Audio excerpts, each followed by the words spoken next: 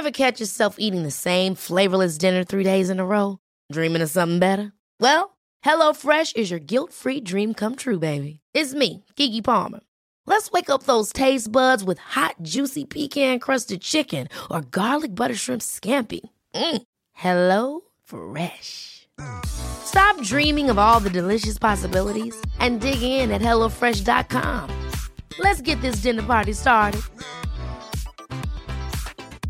Many of us have those stubborn pounds that seem impossible to lose, no matter how good we eat or how hard we work out. My solution is PlushCare. PlushCare is a leading telehealth provider with doctors who are there for you day and night to partner with you in your weight loss journey. They can prescribe FDA-approved weight loss medications like Wegovy and Zepbound for those who qualify. Plus, they accept most insurance plans. To get started, visit plushcare.com/weightloss. That's plushcare.com/weightloss. Hey, it's Ryan Reynolds, and I'm here with Keith, co-star of my upcoming film, If, only in theaters May 17th. Do you want to tell people the big news? All right, I'll do it. Sign up now and you'll get unlimited for $15 a month and 6 months of Paramount Plus Essential Plan on us. MintMobile.com/switch. Upfront payment of $45 equivalent to $15 per month. Unlimited over 40 gigabytes per month. Face lower speeds. Videos at 480p. Active Mint customers by 531.24 get 6 months of Paramount Plus Essential Plan. Auto renews after 6 months. Offer ends May 31st, 2024. Separate Paramount Plus registration required. Terms and conditions apply if rated PG. Good morning. Welcome to Berardi and Coke for a shitty Huddersfield game, which, you know, I think you could probably say it were a pile of dog turd and fully intend that pun, couldn't you, Gilly? How you doing? I'm a little worse for wear today. I might have enjoyed myself like yesterday evening. Enjoyed yourself? Do you mean drowned your sorrows? No. Do you know what? I'm quite zen about it. We've got nine winning consecutive league games, and we remain unbeaten all year. We're quite zen about it. It's fine. I think the amount that they celebrated a draw made it seem more like it was a loss to us. And they were down to 10 men for an extended period of the game, and we should have capitalised on that, and we didn't. But we still remain unbeaten. I'm quite zen about it, especially when you look at some of the other, Ipswich are the one that let us down yesterday. But everybody else kind of just got on board with, well, Leeds are fucked up, so let's join them. All right, well, on that note, I'll run the intro and then we'll properly get into it. Hi, this is Don Matteo, and you are listening to the Ought to Know Better podcast. Let's do this.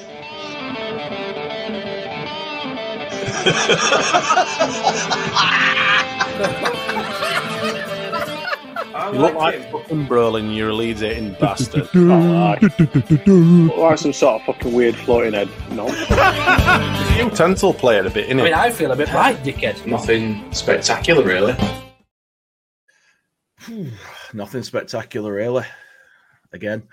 Although we've not been able to say that recently, so it's like a throwback. It still feels a bit like, oh, here we go. But you know what? We've done all right. And, I mean, like you say, there's two ways to look at yesterday, isn't there? You can either look at it as we've screwed up, we've dropped the ball, or you can look at it as we're a point closer to the title. Exactly that. Leicester joined us, as I say, in not having the best of days.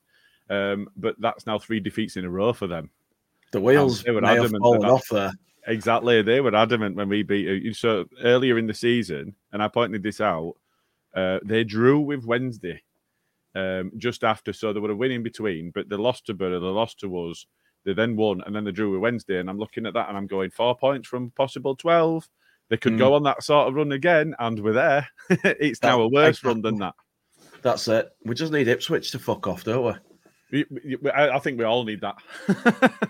I wish they'd just piss off. They're like a fly that you can't get rid of. That's flying around your fucking house, and you end up chasing the bastard round with a swatter, and you can't catch it. That's how it feels with them at the moment. I mean, we have caught them, we've overtook them. Now we're behind them again, but I don't know. We did that with Saints. Saints came from nowhere. They went into second place. They were in front of us, and we're like, oh shit! And now Saints are 3 points behind us with the worst goal difference. It's like, it's there's a lot of football still to be played. I know it's 12 games left, but there's a fair amount of football still to be played here, and it's not inconceivable, even now, that Leicester fall outside of the top 2. No, it's there's perfectly enough football possible. left. Yeah, We've shown how you can fuck it up from Christmas. Yeah, you know what I mean. We know no that it side can as go ever. Yeah, exactly. We're the team that broke that, and now we're the team that's come to enforce it against Leicester.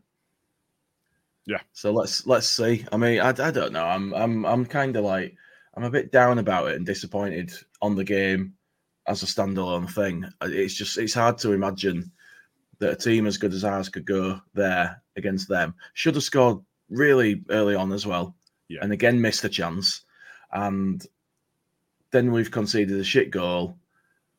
They've gone down to 10 men. They should have been probably down to 9. They were absolute set of fouling, cheating, game-spoiling twats. They weren't there to play football. They were there to frustrate and to break the game up. And they pulled off their game plan, all fairness to them. Their new gaffer is doing a good job with them. He is. He's walked in and seems to have changed a lot of what's going on there. And he seems to have plugged a lot of the gaps. You know what I mean? That was my worry about that game. And it to me, because of that, purely because of that new variable, there were a little bit of an unknown about it for me. It could have been a banana skin, and so it proved. And I think you sort of touched on it right at the beginning there. I were going to come on and say sort of the same thing, that we were never going to win every game between now and the end of the season. We were never going to win every game. It just doesn't happen. It's the Championship.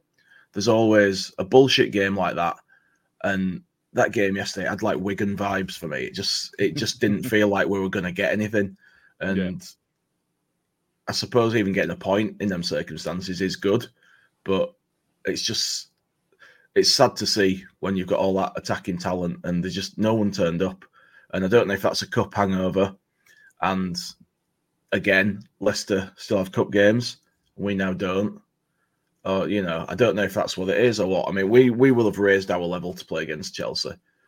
Yeah. And it's not unreasonable that they might be tired after that. But there were players that also didn't play in that game, like Rutter and stuff, who should have probably done better. But I don't know. It kind of is what it is, isn't it? It is. But you also need to reflect on that Chelsea game and the players that were unavailable for it. And we all, I think to a man, to a person, should I say, we all went, oh, Daniel, we see what you're doing. We know that you're just resting those. But what if they were all actually carrying injuries? And it was so important in the league that we've played them, but they were all somewhat below par. Might be unfair. I would say about par, because actually they've been playing above themselves for large amounts of the season, and certainly over the course of the nine preceding league games. So maybe they just didn't look quite as dynamic, quite as capable going forward, because actually all 4 of them that started in the front 4 had been carrying a knock. So it's one of them for me. I think we've gone away from home in a local derby against a side that traditionally always gets up for this game. It's the game they look for when the fixtures come out, isn't it? Let's make no mistake. Absolutely that. So I think it's been built up in the media about the record and whatever else. So ignore it as much as they can. But the coaching staff are going to know that they're on this record-breaking run. Farke had been asked about it a couple of times, and he was saying, game at a time. But it still ramps up some of that pressure, because now you've got something to protect, not just desperate for the number of points you can get. You've also you're trying to protect. And I don't know. I think if you reflect on the game, if you look at Rutter had a shot towards the end of the first half that just flew past the post. Bamford had one that went past the other post. Somerville's hit the post. Kamara, God knows, early on. If that chance goes in, when it's fallen to Kamara and he's about 8 yards out and he's stood on his own with ball at his feet and he's going, shit, I need to find somebody to pass to, otherwise I'm going to have to shoot. If we take that chance at that point in time, it feels very different. I think the fact that they got their noses in front, regardless of the red card, the fact that they got their noses in front made a big difference to the balance of the game and the way that they were going to play. Because it felt to me like it was a case of, let's just get free kicks in their area. We'll get the big lads up. We'll put it in the mixer. We'll play dice ball. We'll put it in the mixer and we'll just play low block. We'll just spoil, upset, break up the game. They did it really, really well. Yeah. But for anybody that doesn't like that sort of football as a neutral, or anybody that's playing against that with better players, it's going to frustrate, and therefore we all feel frustrated because they did it well. You could change that from anybody who likes that as a neutral to anybody with eyes. Yeah. Anybody with eyes could see how his job has gone into just shit as many points as he can out of the remaining fixtures, isn't it? They are still right down there. They are joint on points with Stoke, who are in the bottom 3. That's all he's right in it. Yeah, he's there to scrape by whatever means possible enough points to keep him in the league, and it is by any means necessary. Their fans won't give a shit that they won. I'm going to say won that game. That they got that point by. It feels to them like they won it, though, doesn't it? It does, yeah, it does. And I mean, if Leicester fans want to moan about our celebrations, then let's talk about Huddersfield celebrations because fuck me. Yeah. But so I am a bit worse for wear. I have just opened a tin, but it's not a tin of lager. It's trying to get me going. I've finished my pint of coffee and I'm a Monster now. If Monster want to sponsor us, we'll happily drink that on these morning BNCs. I think just on balance, I get it, and it does feel really negative on the face of it, but ultimately, the fact that not everybody else picked up maximum points around us, that's the biggest deal for me. Yeah, that's it. I'm just going to pull this comment from Stu, Nick. That game was like a dodgy away game in Eastern Europe in 1976. That's just what Huddersfield's like, Stu. It's like being in like 70s. I think that's what he meant. Just the surrounding area and all of that. That's just what it felt like. I've got the table up here, actually. We'll just pull it up and have a look while we talk about this. If I can do it in reasonable time. But I mean, when you look at that there now, we're 2 points behind Ipswich. You can't quite see Leicester's points because of our graphic, but they're on 78. We've closed down to them by another point. We're chasing the title at this point, so we have gained on the top spot. Cheers, Matt. It was bothering you, that, wasn't it? So we've closed the point on top spot. It was a shite game. We didn't lose it. I mean, this would be a very different podcast if we'd lost that game. I'd be fuming. It would. I mean? But look at that goal difference as well. We're 3 goals behind Leicester now. Yeah. And that felt insurmountable. We were over 10 goals behind them 3 games ago. We were. So the fact that they've lost their games and we've won ours, we've drawn them in further on points. They're now looking at us. They're looking at Ipswich and they're thinking, oh, shit, we've been, their fans are going, shit, we've been celebrating winning the title for months. What's going on here? We've been pulled back into it. And that's the point. When we beat them, we came from behind and we celebrated that. We were celebrating actually bringing them fully into the mix because if they're 12 points clear, it's done. Job done. Yeah, no exactly. worries about it. That would have been that. So I think looking at the table, I mean, look at the 2 teams right down at the bottom there. You got Huddersfield Town joint on 38 points with Stoke, and I think anybody that thinks that. So when you look at football-related accounts that are putting out the remaining fixtures and the run-ins and all of that sort of thing, what they're doing is they're blending together all of the opposition to work out the average league position of the teams that are remaining. And ours are lowest, and I think it was Saints that were highest in terms of the average league position of the opponents they've left to play. Yeah. But the teams that we're playing against, Huddersfield, Stoke and so on, they're fighting for their lives. They're fighting to stay in this division. It's not like it's a dead rubber and it's an easy game because they're down at the bottom of the league and there's no relegation. It's not like it don't work like that. So I think towards the end of the season, the only potentially easy games that you get on the face of it are the ones that are in mid-table that have really nothing left to play for. It's not the ones down at the bottom that are fighting for their lives.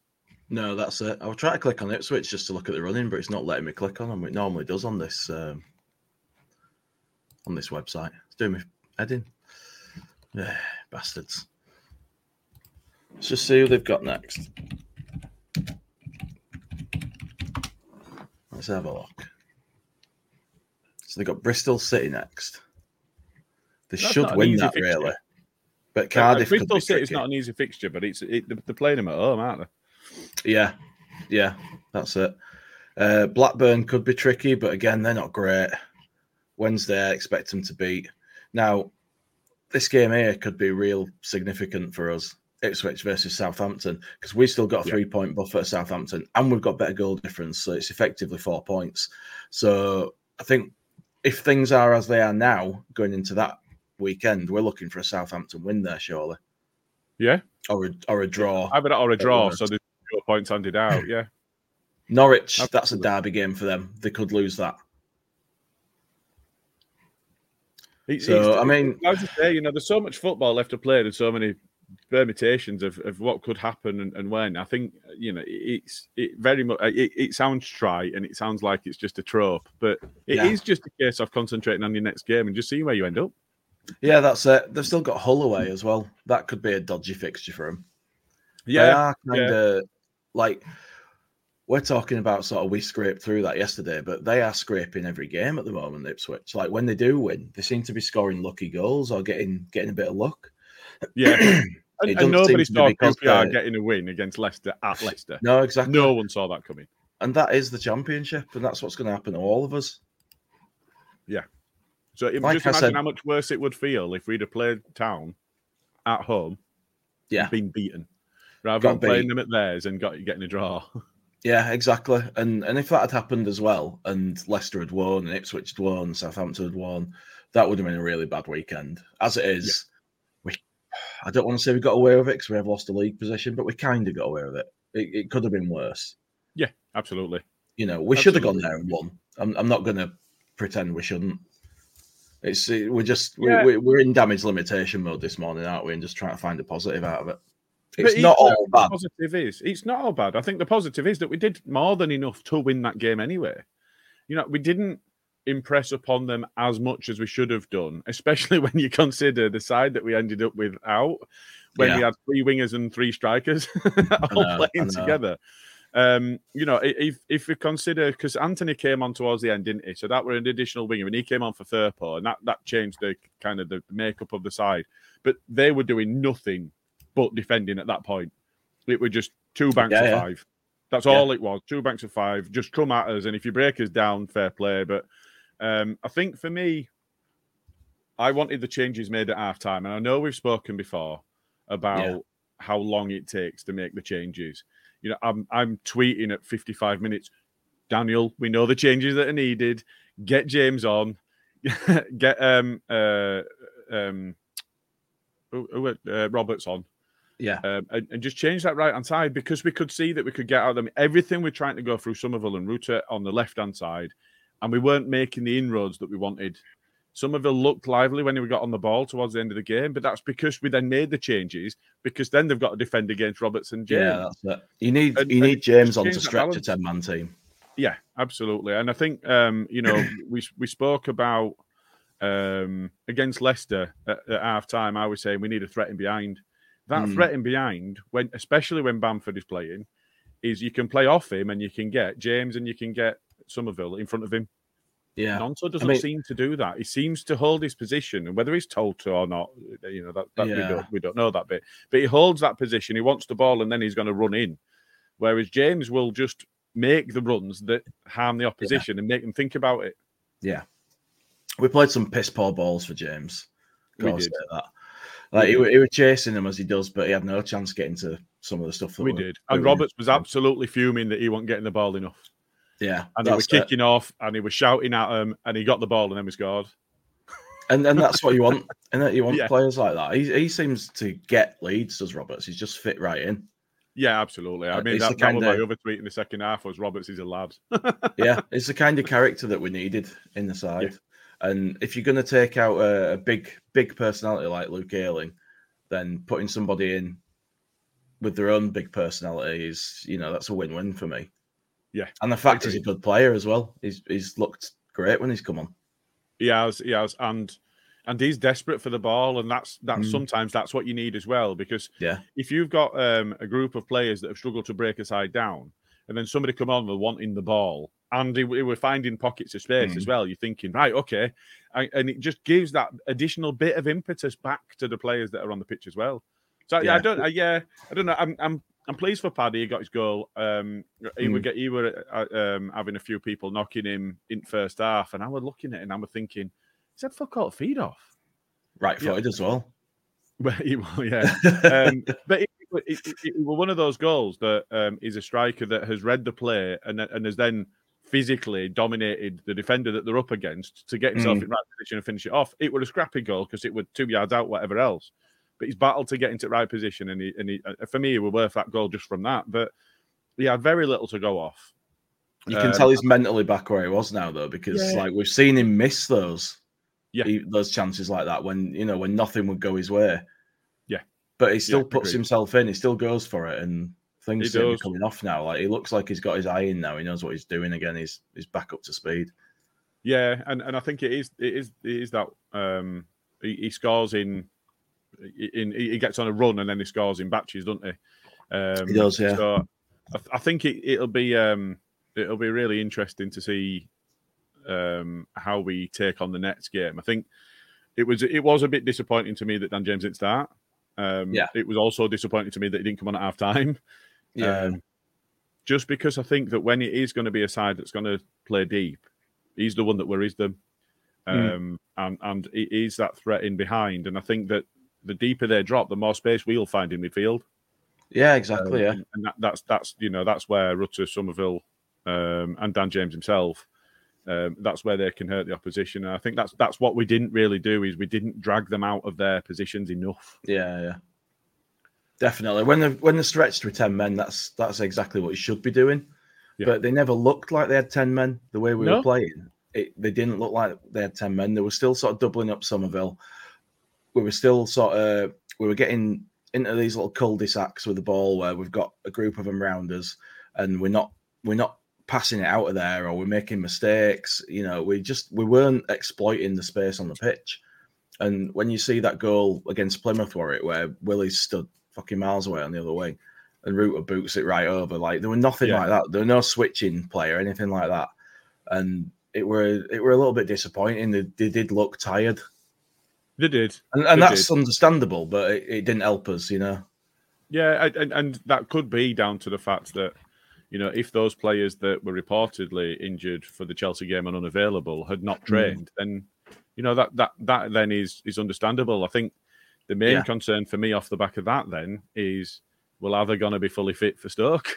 It's midweek. We don't have a week to get them back to where they should be physically. So, and that is another one there where actually does that become more of a pressing concern in that game, because they're going to play in exactly the same way. It's exactly what they did at their place early in the season. Is they disrupted our game, spoiled us, kicked the shit out of Rutter and Somerville, and it worked.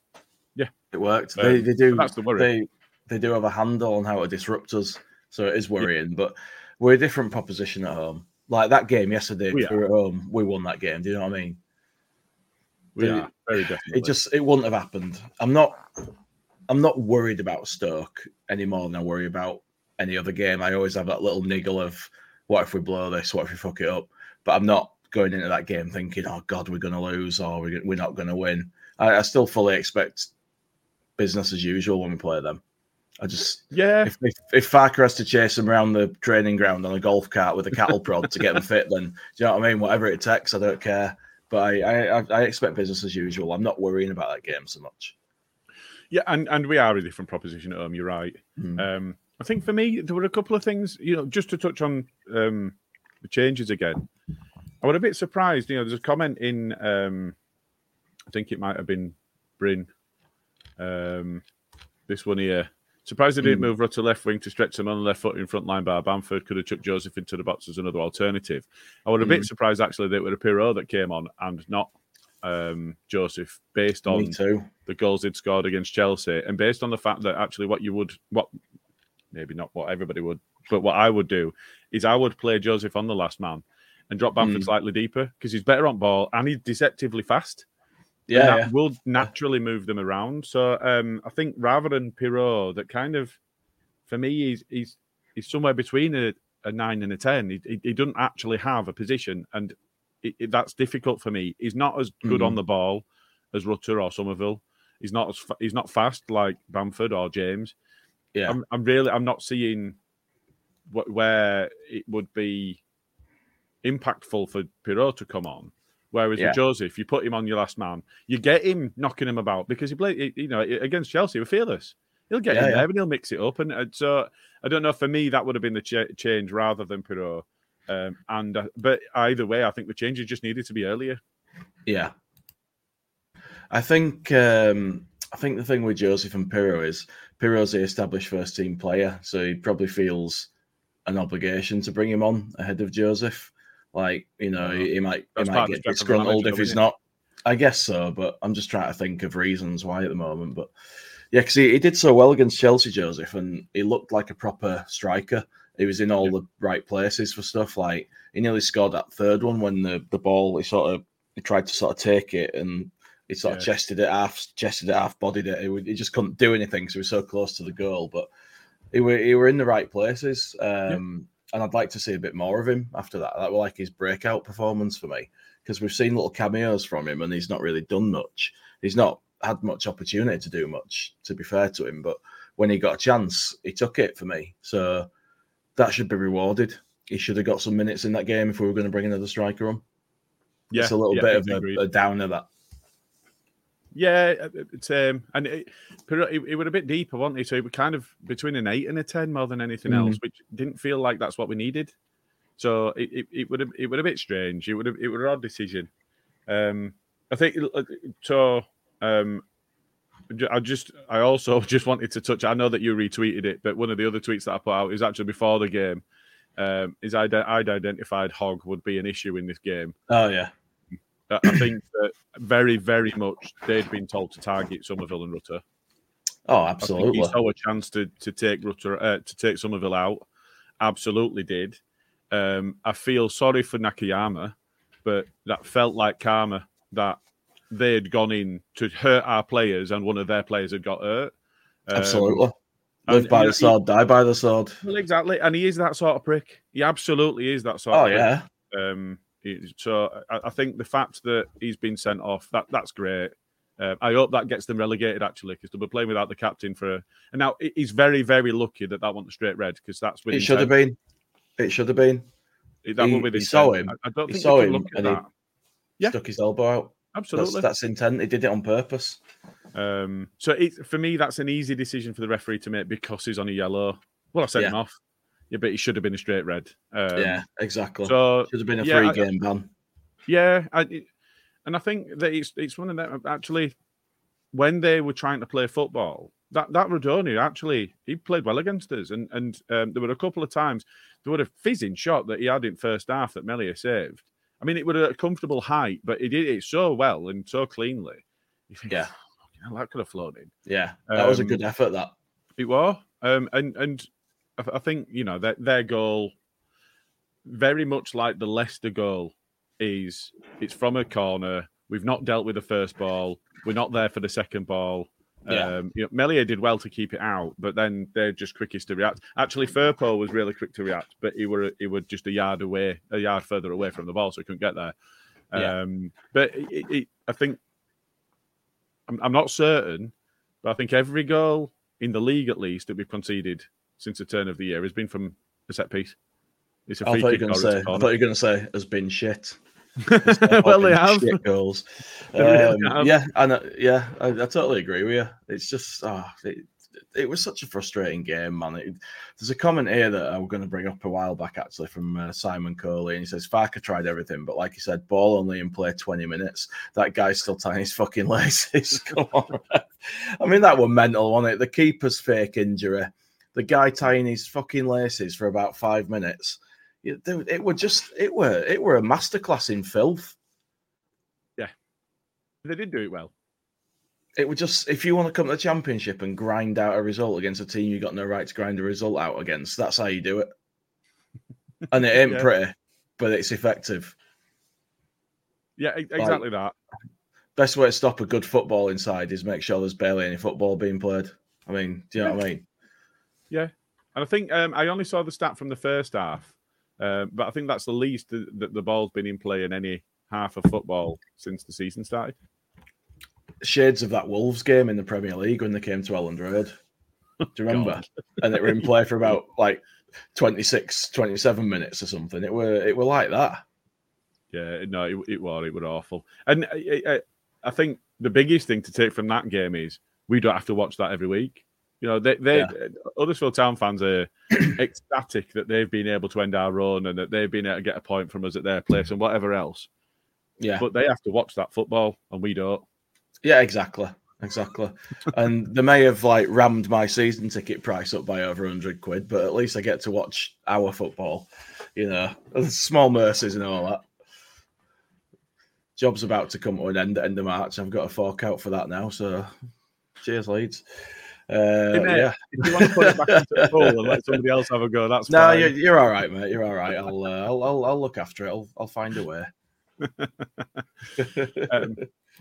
So I think just to extend on the point, Hogg is a prick and fully deserved to be sent off. Should have been sent off with a straight red. But I thought that Pearson was very lucky not to get sent off as well.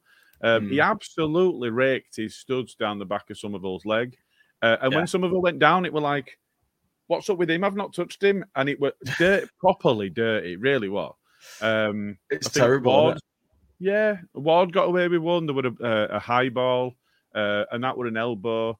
That Pearson, again, was the one that smashed Willie Nonto in the ribs. Now, it's Willie Nonto. So we can't be sure whether he's hurt or not, because for me, he still goes down far too easily.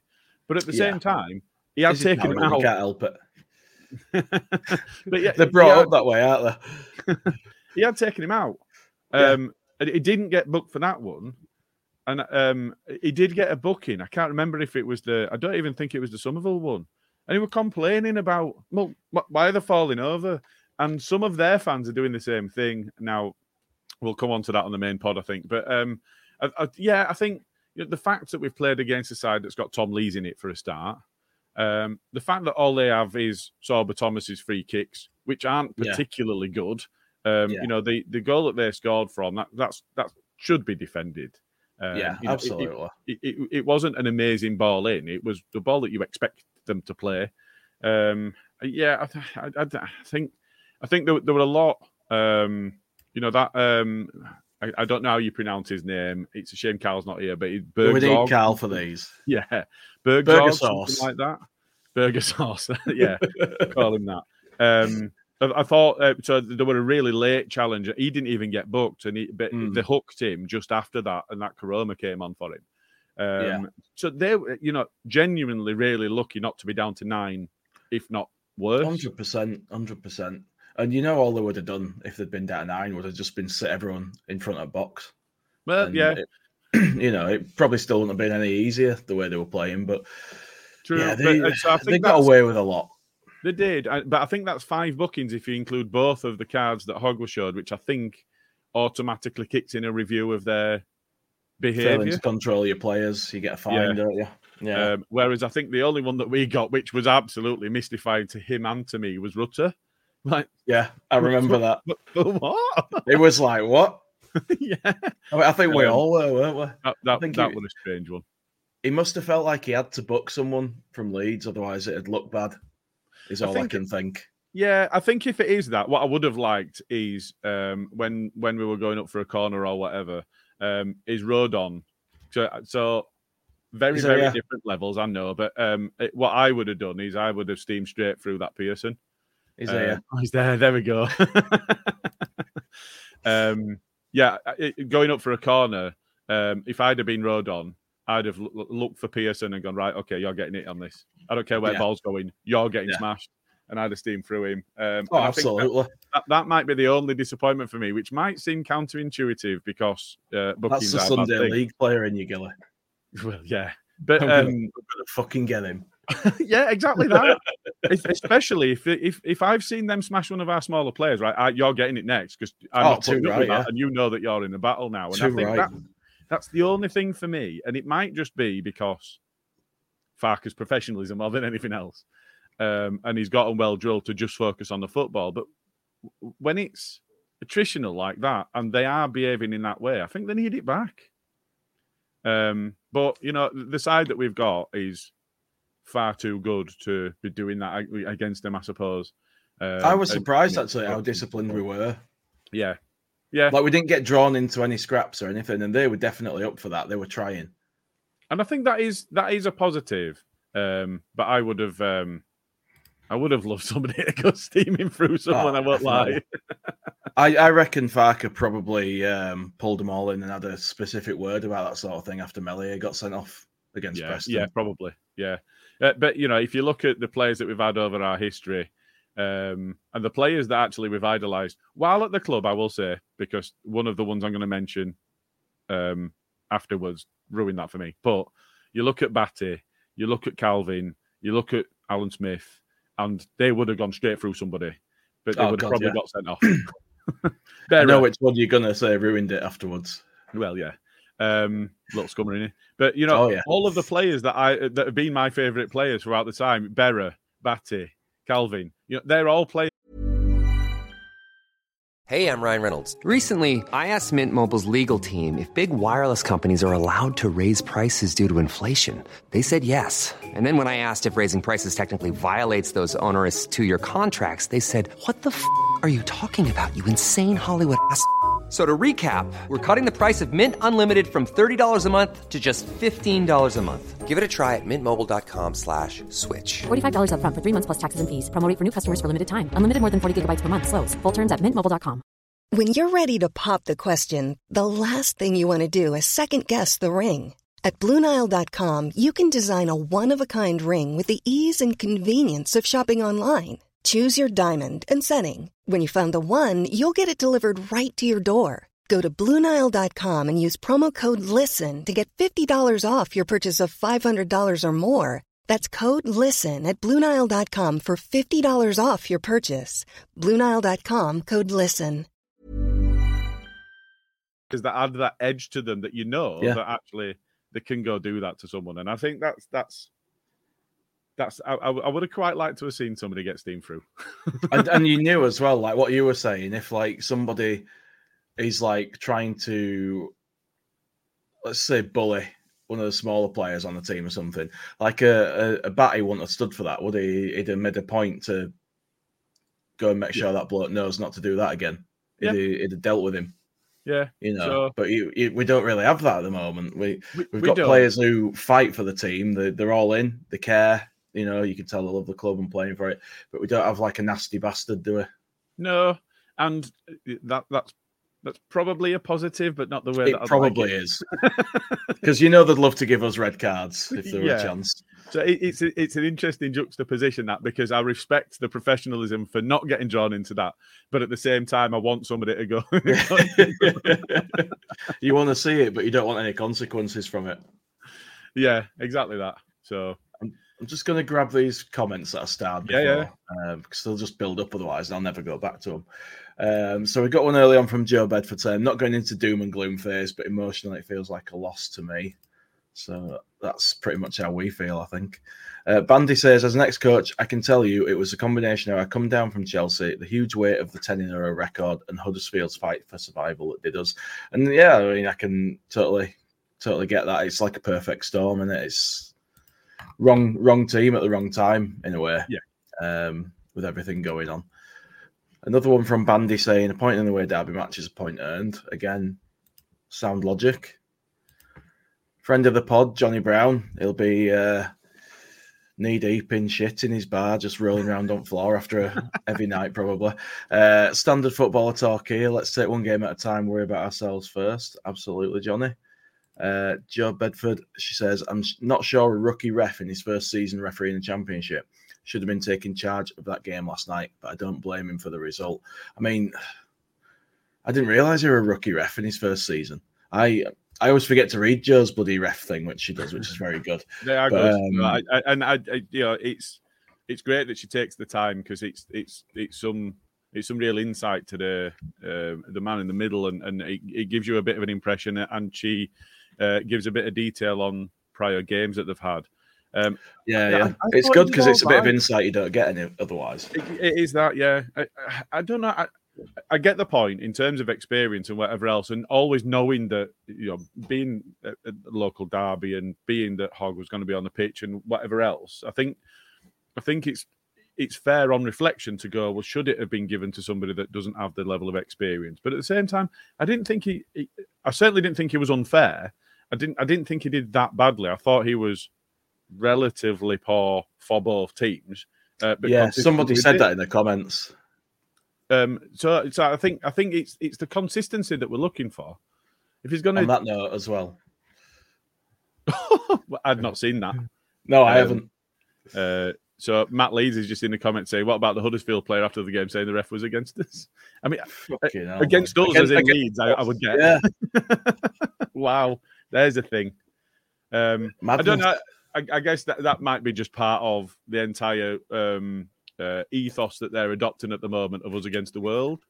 We've done that in the past. So. When we've been really shit, we've done that and we've gone, right, well, we can only look after ourselves. We'll moan about everything going against us and we'll say that we're up for the fight and all of that sort of stuff. It's a powerful thing if you get everyone on the same page with that mentality. Yeah. Look at what Dennis Wise did, man. A shit manager like him got us back from -15 in no time because it was just siege mentality. I take your point. Well, yeah, I know, but he officially was a manager, wasn't he? But yeah, it's siege mentality. It works when you're in the shit and you're in the trenches, man, and you're in a fucking boat with a bucket with an hole in it. You know what I mean? Siege mentality is the only thing you've got. Yeah. You're not going to suddenly turn a bad team into a good team overnight. So you got to get them mentally strong and ready to stand up, haven't you? That's all you can do. It's more man management than it is sort of technical coaching in that situation, if you know what I mean. It's just getting everyone on the same page. That's it. And he's done a good job with that as their manager. But, you know, we have to be able to beat teams like that. We're going to get a few teams like that now between now and end of season. Yeah. So, I mean, Farker tends to go away and learn from stuff, from what I've seen. Like he generally makes his subs earlier these days than he used to, usually. And there's little things where he has adapted when things have happened. He's like changed Pirro and Ruta about, despite saying, no, this is how it's going to be. And he is open to taking stuff on. I think most of that. I don't maybe think so. But you know, there is some flexibility in there. Yeah, but I think that's Bamford coming in, and therefore he had to play Ruta at 10 because Pirro wasn't in. Bamford was. Because you're not going to play Bamford at 10. Well, yeah, and he's just done that bit better than he expected him to. And for me now, you know, there was a comment about I'm surprised I didn't put Rutter on the left, but he's played so well in that position that it's difficult. So I think it's one of them. You know, we've got our next 3 games are Stoke, Sheff Wednesday, Millwall, and they're going to be attritional games. Stoke are going to want to come and spoil because they got some joy out of that earlier in the season. Sheff Wednesday is another derby. They think they're as big a club as us. But they're right down there and they're screwed in terms of the league positions and whatever else. So they're going to want a battle. Millwall's always a battle. So, you know, that's going to be the pattern of games. You know, beyond that, we've got Watford. That'll be, you know, I just expect us to get 3 points. That'll be a fairly straightforward game. And then we've got Hull. But you just never know. You never know. But then we've got Hull. You know, and they're going to want to battle with us. So it's going to be another like side now to the end of the season. Another side that looks for our game, and you know that's what they were looking forward to. But and they're trying to get in the playoffs, aren't they? They're on a little push to try and secure a place for themselves. So it's not an easy run. It's all teams that we should be able to beat, but I would predict we're probably going to lose one game at least in this run, possibly 2. I don't think we're going to win everything, but we could. We've got the capability, but as we've seen this weekend, it's just not the way it goes in Championship. You don't win all your games. You just don't. You just have to hope you do better than teams around you. Like somebody said in the comments before, like football coach talk, you know, worry about ourselves one game at a time. That's all you can do. And Farker's he's espoused that mentality, hasn't he? He's been talking about that kind of thing, not bothered about table, not bothered what anyone else is doing. We just care about what we're doing and we work with each other and we fix things we've done and we're not bothered what anyone else is doing. And that's, you know, that's the way forward, I think. That's all you can do now. We have to get another run going now. But as you said, we're kind of still on a run because we're still unbeaten. So just pick themselves up and go again. You know, we're unbeaten, I think, still at home all season. Yeah. We're unbeaten since the turn of the year, home and away in the league. So, we're scoring lots of goals generally. Yeah, and the only side to have beaten us literally has spent over £1 billion on their playing squad. And they beat us by 1 goal. You know, there's a lot of positives to be taken from this. They didn't look like there were that much of a gap, did there, between us and them? Not. So they had a bit more pace and a bit more technical skill, and that was about it for me, really. They want like a superior team, like echelons above us. And it wasn't our first 11. Quite some distance away from being our first 11. And I said, so there are a lot of positives we can take from the position that we find ourselves in now. Absolutely. And I think, Ipswich have won 5 on the bounce. Fine. Keep that going to the end of the season, and you're up. And do you know what? If they do that, Ipswich had a run of 1 win in 10 or something. Yeah. Whereas we had a run of 1 draw in 10. Yeah, and everything else. Won all the rest. So I'm not sitting here worried that everybody else is going to win all the games either, because they're not. Exactly that. And you know me, if something's bad, I'm straight down in dumps. Like, it's the end of the world, it's a disaster. And I were upset yesterday. I was like, we've fucking blown it. I didn't mean like for the season, just losing our position and that stuff. Opportunity for 3 points. Yeah, we have to come from behind again, but we've shown time and time again we can do it. We've chased down massive points gaps. It's not realistic team in the league for picking up points from losing positions. It's not realistic to close a gap that big, then just carry on winning. You're still going to have your little setbacks, but we've come so far forward. You can lose a game as long as you pick yourself back up, because everyone else will lose a game. You just got to keep going, not worry about it too much. There's a couple of questions in the comments. First one here. Does Bamford score more goals than the lazy Dutchman? I'm assuming from that, I mean Perot, not Somerville. He just might at this point. So, actually, largely, I think that's not even relevant. And the reason that I say that is, so I think he will, but I think that because of the impact that Paddy has when he's on the pitch, even when he's not scoring goals, he's creating more opportunity for the players around him than Perot is, because he's affecting the game more. He's always done that, though, hasn't he? He has. And, under Bielsa, when he went through non-scoring positions, I think lots and lots of the fan base were going, but look at the way that we play with him compared to the way that we play without him. And I think it's still true. Yeah. Perot's much younger. I think Perot's 23, 24. He looks like he's quite a bit older than that, but he's not. He's still a young player. And it looks like he's about... It looks like he's like 28, 29 or something, doesn't he? Like, he's pushing 30. And he looks stoned. He does. I think maybe his mum smoked a lot. I don't know. Who knows? Well, they are Dutch. You never know. Exactly. I think if you look at where Paddy was 5 years ago, before Bielsa got hold of him, just at that point, and the career he'd had until that point, I think Perot's probably had the better younger career than Paddy had. But Paddy got to that level. So I think we're in that thing now where he's got room still to develop and grow as a player and to really get to grips with what position he's going to have. Whereas Paddy's had more of that. And Paddy should be. Yeah, it will be, yeah. 7 goals he should be at his peak. This should be his peak period. And Perot's 4 or 5 years off what his peak is going to be. So he's got room to develop and grow. So I don't want to write him off just now. I think part of the problem is actually the shape and the setup that we've got doesn't really lend itself to Perot's game. It's a bit like when Billy Sharp played for us, isn't it? Like, you knew the guy could finish, but in our system, it just didn't really work. It was kind of like buying a striker because he had good numbers, but no kind of regard for whether he actually fit. Yeah. And the Piru signing now feels a bit like that. But at the time we signed him, I were over the moon, man. I were well pleased. I thought promotion guaranteed with this guy. But he just keeps he gets put in the 10 and then his link-up play's poor, or he'll suddenly get an opportunity on the edge of the box, which is meant to be his fucking wheelhouse. And he's blasting it into fucking space. I mean, I don't know if his confidence is just a bit low or what, or if he's been putting someone else's boots on, but, something's not quite right. And there's probably a lot of pressure on him because he feels like he has to score whenever he gets a chance now because pressure is mounting. And it's only going to get worse. Yeah, I'd go with that. Who were it that we had? I can't remember. Did he go back to Watford? I can't remember who we had, but we had somebody that had been top scorer of the previous season, and we signed him and put him at wing. and then he left us and went back to Watford and scored a boat full of goals again. And he was like, we've got to get the position right for him to be able to have the impact. Who was that? I can't think who that would be. Anyone in the comments there?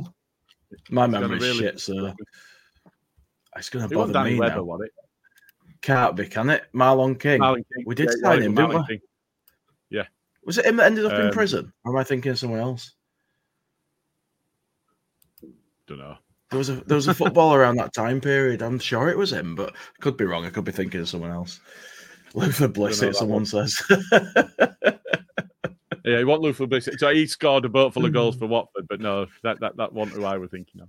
I don't think anyone in our pod has ever watched Luther Blissett in person there, but so I'd say it's not that one. Yeah, I mean, I don't know what else to say, to be honest, Gilly. I think we're getting close to the end here. We've kind of gone over it. Have you got what else you wanna go through?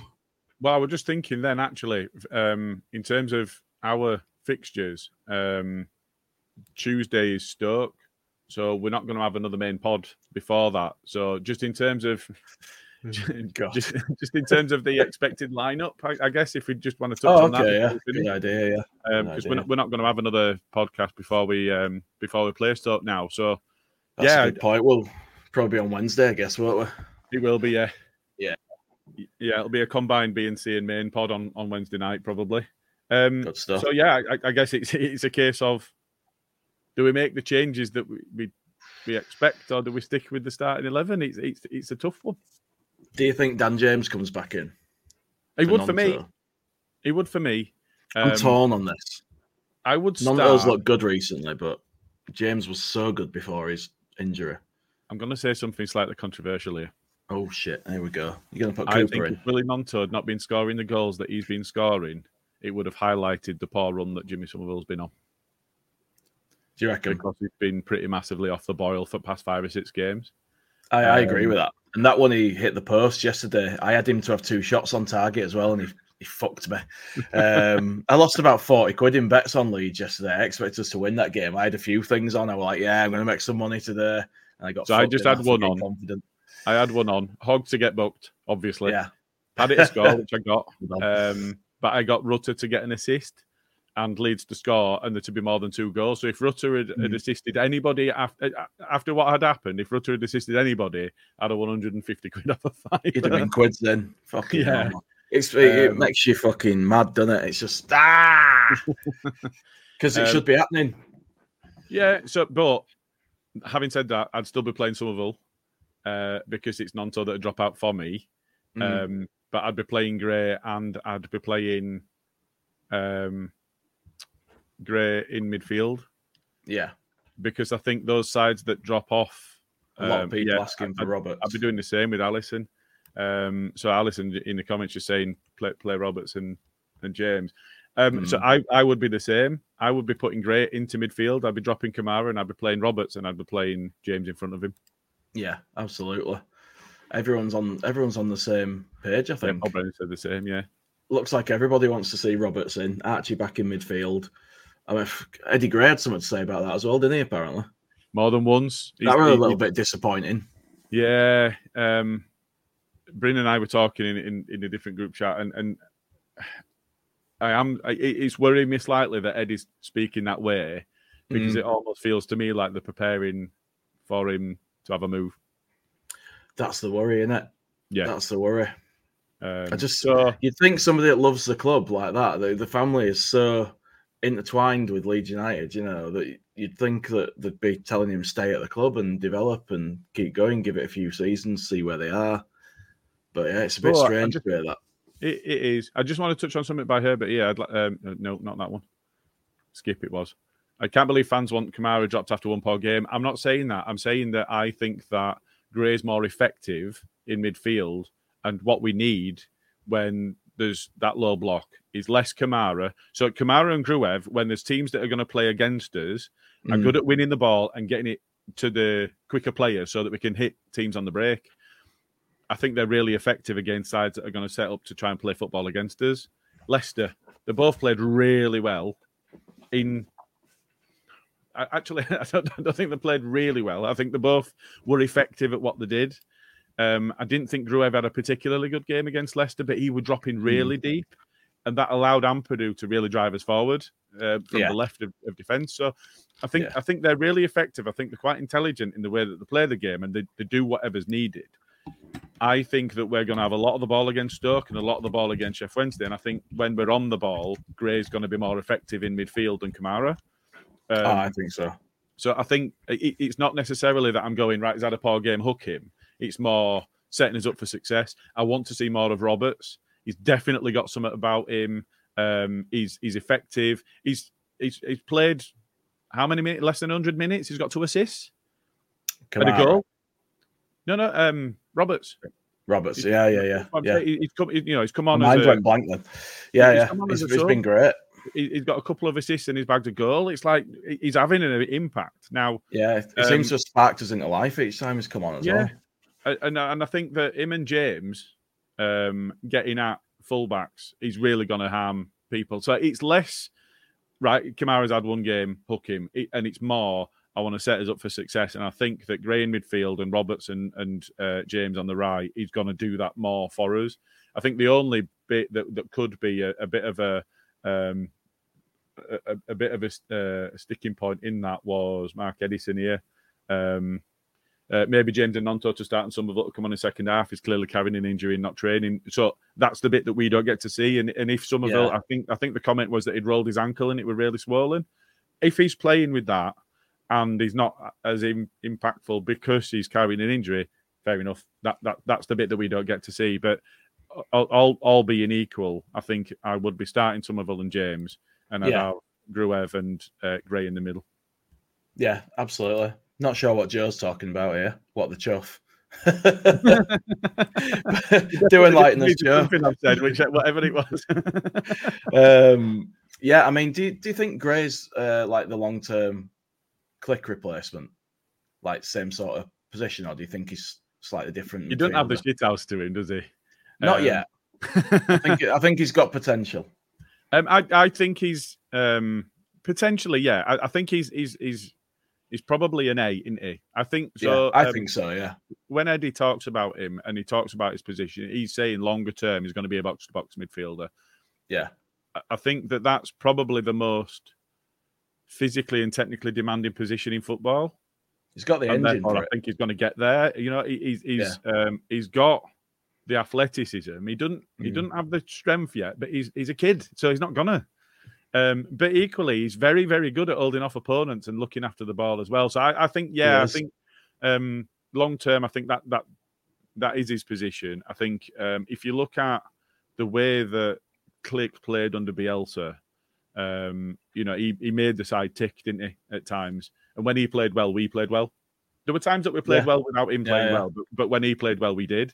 And I think that it could be that. I think it's easy to get carried away. And we've had youth players before, and we've gone, oh, do you know what? These are going to just go to the, there's no ceiling. I think out of all of the youth players we've had, Gray's potentially the one with the highest ceiling of all of them. Absolutely. And you look at, the conversations that are taking place at the moment in the media and so on about comparing him with Bellingham. Yeah. Actually, a lot of people are saying he's had a better career to this age. He's had a better career than Bellingham. Now, that's not necessarily to say that he's going to become the best player in the world, as Bellingham probably is at the moment. But that's the level of capability shown to this point. Yeah, absolutely. I mean, Bellingham's like a generational talent, isn't he? Gray could be up there, but I don't think he's anywhere near his level yet. But I think there's a potential to be that kind of player in there, depending on how he develops. And if we go up, and he's playing Premier League football, he's going to just come on leaps and bounds, because the way we've seen him sort of step up his game against opponents who are good wingers, and he just seems to level up when he has to. Yeah. And he gets there and he matches them. And we've seen him against players now where he's played the same people twice, because we played certain teams twice, and like people that had him on toast initially, he's now bossing them. And that's in the space of like 6 months. You know what I mean? That's insane. It is. And I think the only frustration might be a strong word for it, because he is a young man and it's a position that he's not used to, that he's still learning.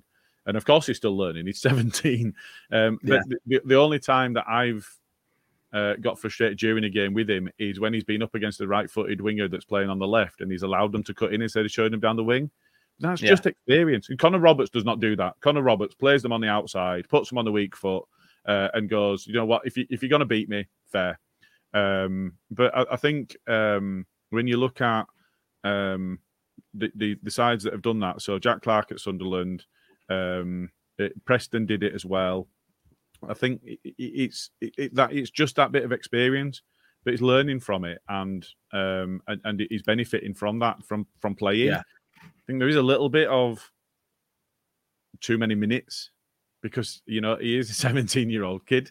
But at the same time, you want your good players on the pitch, and he's absolutely, definitely one of them. Just like is there on merit? Yeah, absolutely. I think we all want to see that, to be fair. I don't think there's any Leeds fan out there that don't want to see Gray play midfield. Yeah. Joe has updated. I don't know if you've seen. I did. I brought it up, but you were in middle of what you were saying, so you didn't see it. Yeah, that's a crazy take. Just read it out for audio pod listeners. Yeah, so Joe Bedford said, someone saying send Archie out on loan if we go up. The comment above mine, that's what she was saying, what the chuff to before. Yeah, I mean, that's madness. I mean, that might even get into shit take of the week on Wednesday. Honestly, that's crazy, man. Do you really want to see him developing and being awesome for somebody else? And then if you've sent him on loan, he might get a taste of playing somewhere else, You're not going to send him back to the Championship if we go up because he's too good for that.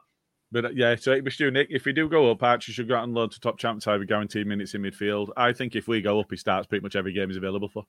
I think so too. I think he's just too good to send out somewhere else. I get what he's saying about like being the main man somewhere, playing every game, being the midfield kingpin.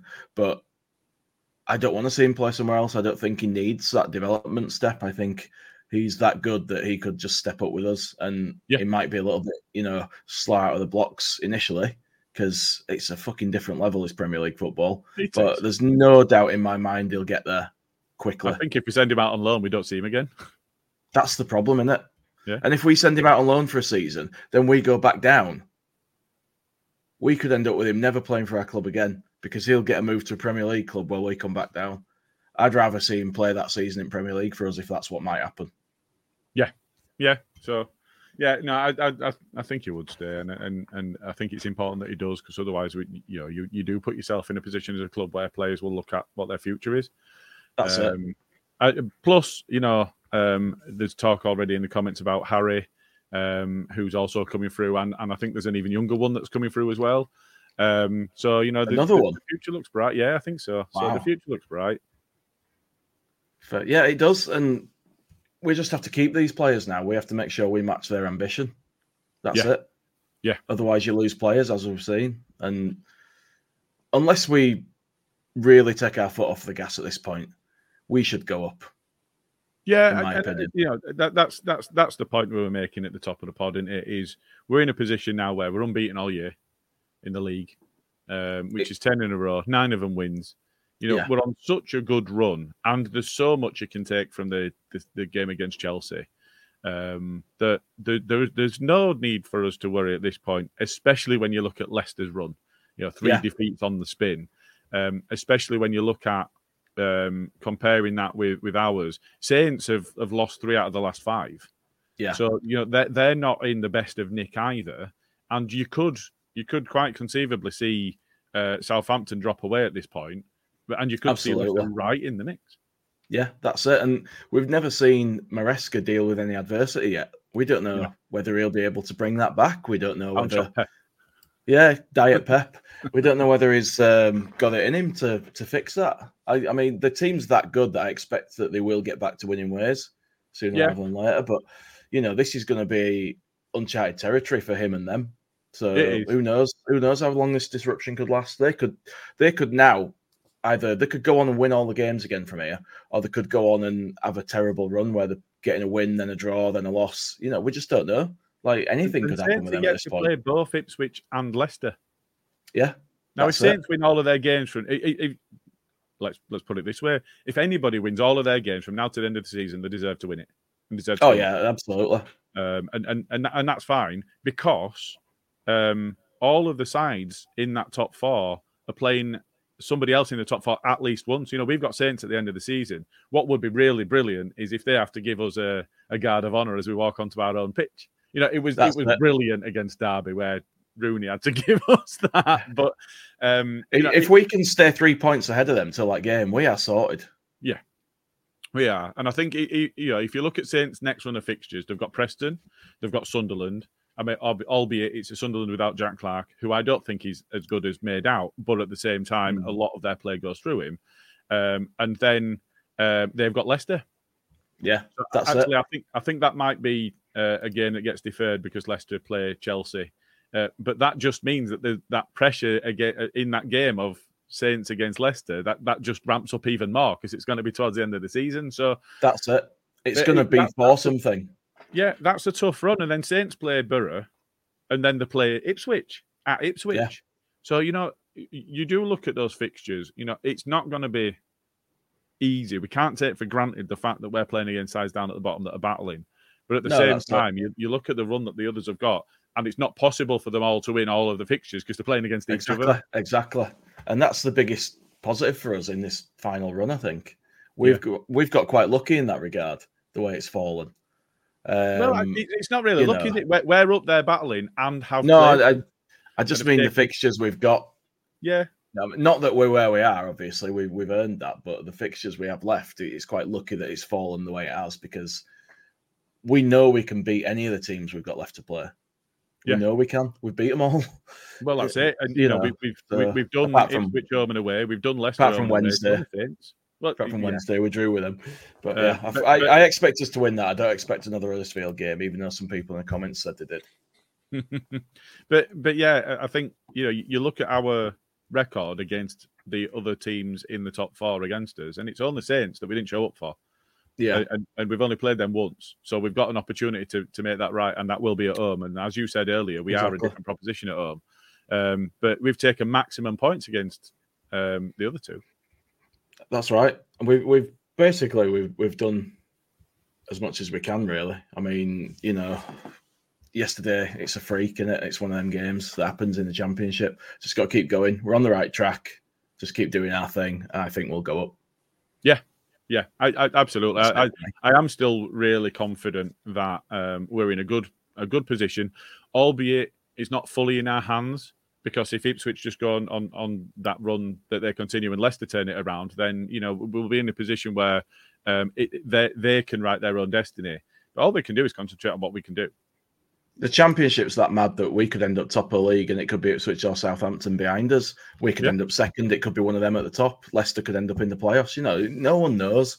Just have to keep winning our games and doing our thing. That's it. That's all you can do. Exactly that. Still lots of football to be played. That's it. I think I'll wrap it up on that note, Gilly, unless you got what else you want to throw out. Yeah, just we've got an Andy's Man Club walk coming up, so we're doing the Muriel walk. Muriel walk. Call it. So we're walking 17 miles across Leeds, taking in a lot of the murals. Not all of them because there's so many of them, but a lot of them. So we're doing so for Andy's Man Club, and we'll share the links on the socials. Just a thank you to everybody that's donated so far. It does mean a lot. Everybody that's shared, all of that sort of stuff. And I think somebody's buying us a great big fat bastard butty. While I'm going to need that. Yeah, that's the only reason I'm turning up. So it's really important that Andy's Man Club are there, and entities like that exist for people to go along and to be able to talk. And it's important that people remember it's okay to not be okay, and it's okay to talk. So yeah, it's something.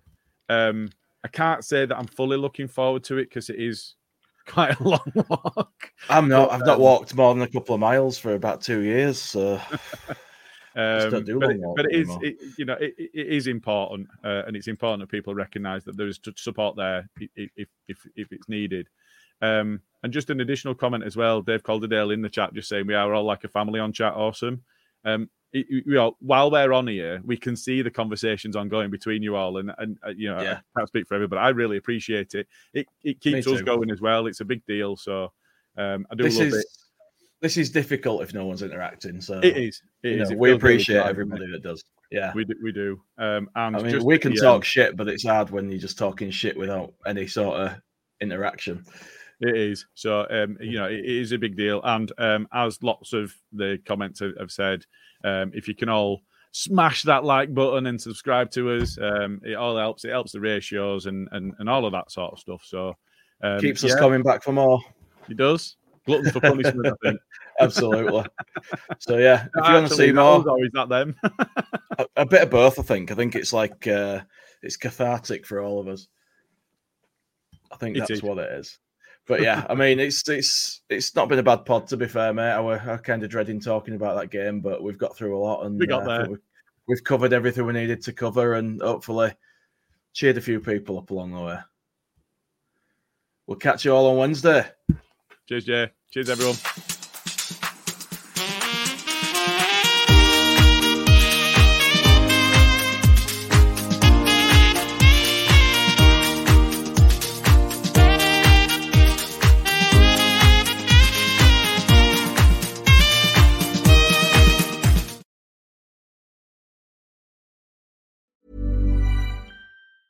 Ever catch yourself eating the same flavorless dinner 3 days in a row?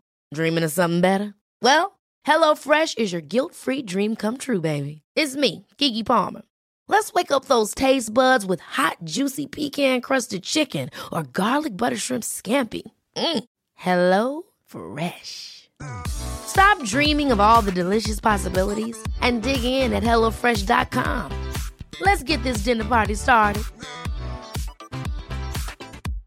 How would you like to look 5 years younger? In a clinical study, people that had volume added with Juvederm Voluma XC in the cheeks perceived themselves as looking 5 years younger at 6 months after treatment. Look younger, feel like you. Add volume for lift and contour in the cheeks with Juvederm Voluma XC. Reverse signs of aging by adding volume to smooth laugh lines with Juvederm Volure XC. For important safety information and to find a licensed specialist, visit Juvederm.com. That's JUVEDERM.com. Not for people with severe allergic reactions, allergies to lidocaine, or the proteins used in Juvederm. Common side effects include injection site redness, swelling, pain, tenderness, firmness, lumps, bumps, bruising, discoloration, or itching. There's a risk of unintentional injection into a blood vessel, which can cause vision abnormalities, blindness, stroke, temporary scabs, or scarring. Talk to a licensed specialist to find out if it's right for you. Hey, it's Paige DeSorbo from Giggly Squad. High quality fashion without the price tag. Say hello to Quince. I'm snagging high-end essentials like cozy cashmere sweaters, sleek leather jackets, fine jewelry, and so much more. With Quince being 50 to 80% less than similar brands. And they partner with factories that prioritize safe, ethical, and responsible manufacturing. I love that. Luxury quality within reach. Go to quince.com/style to get free shipping and 365-day returns on your next order. Quince.com/style. Thank you for listening to another Ought to Know Better podcast, the Independent Leeds United podcast. You can engage with us via our socials on YouTube and Twitter at the address @OughToKnowBetter with your thoughts on the show or subjects you'd like us to discuss. You can even join us live and have your say while we're recording on our YouTube channel for the main weekly show and the Berardi and Coke After Match podcasts. With 3 years' worth of content you can listen back to, from interviews with former Leeds players and managers to Hollywood stars. Maybe choose carefully which match reviews to check out though. Remember to subscribe on whichever app you choose to follow us on.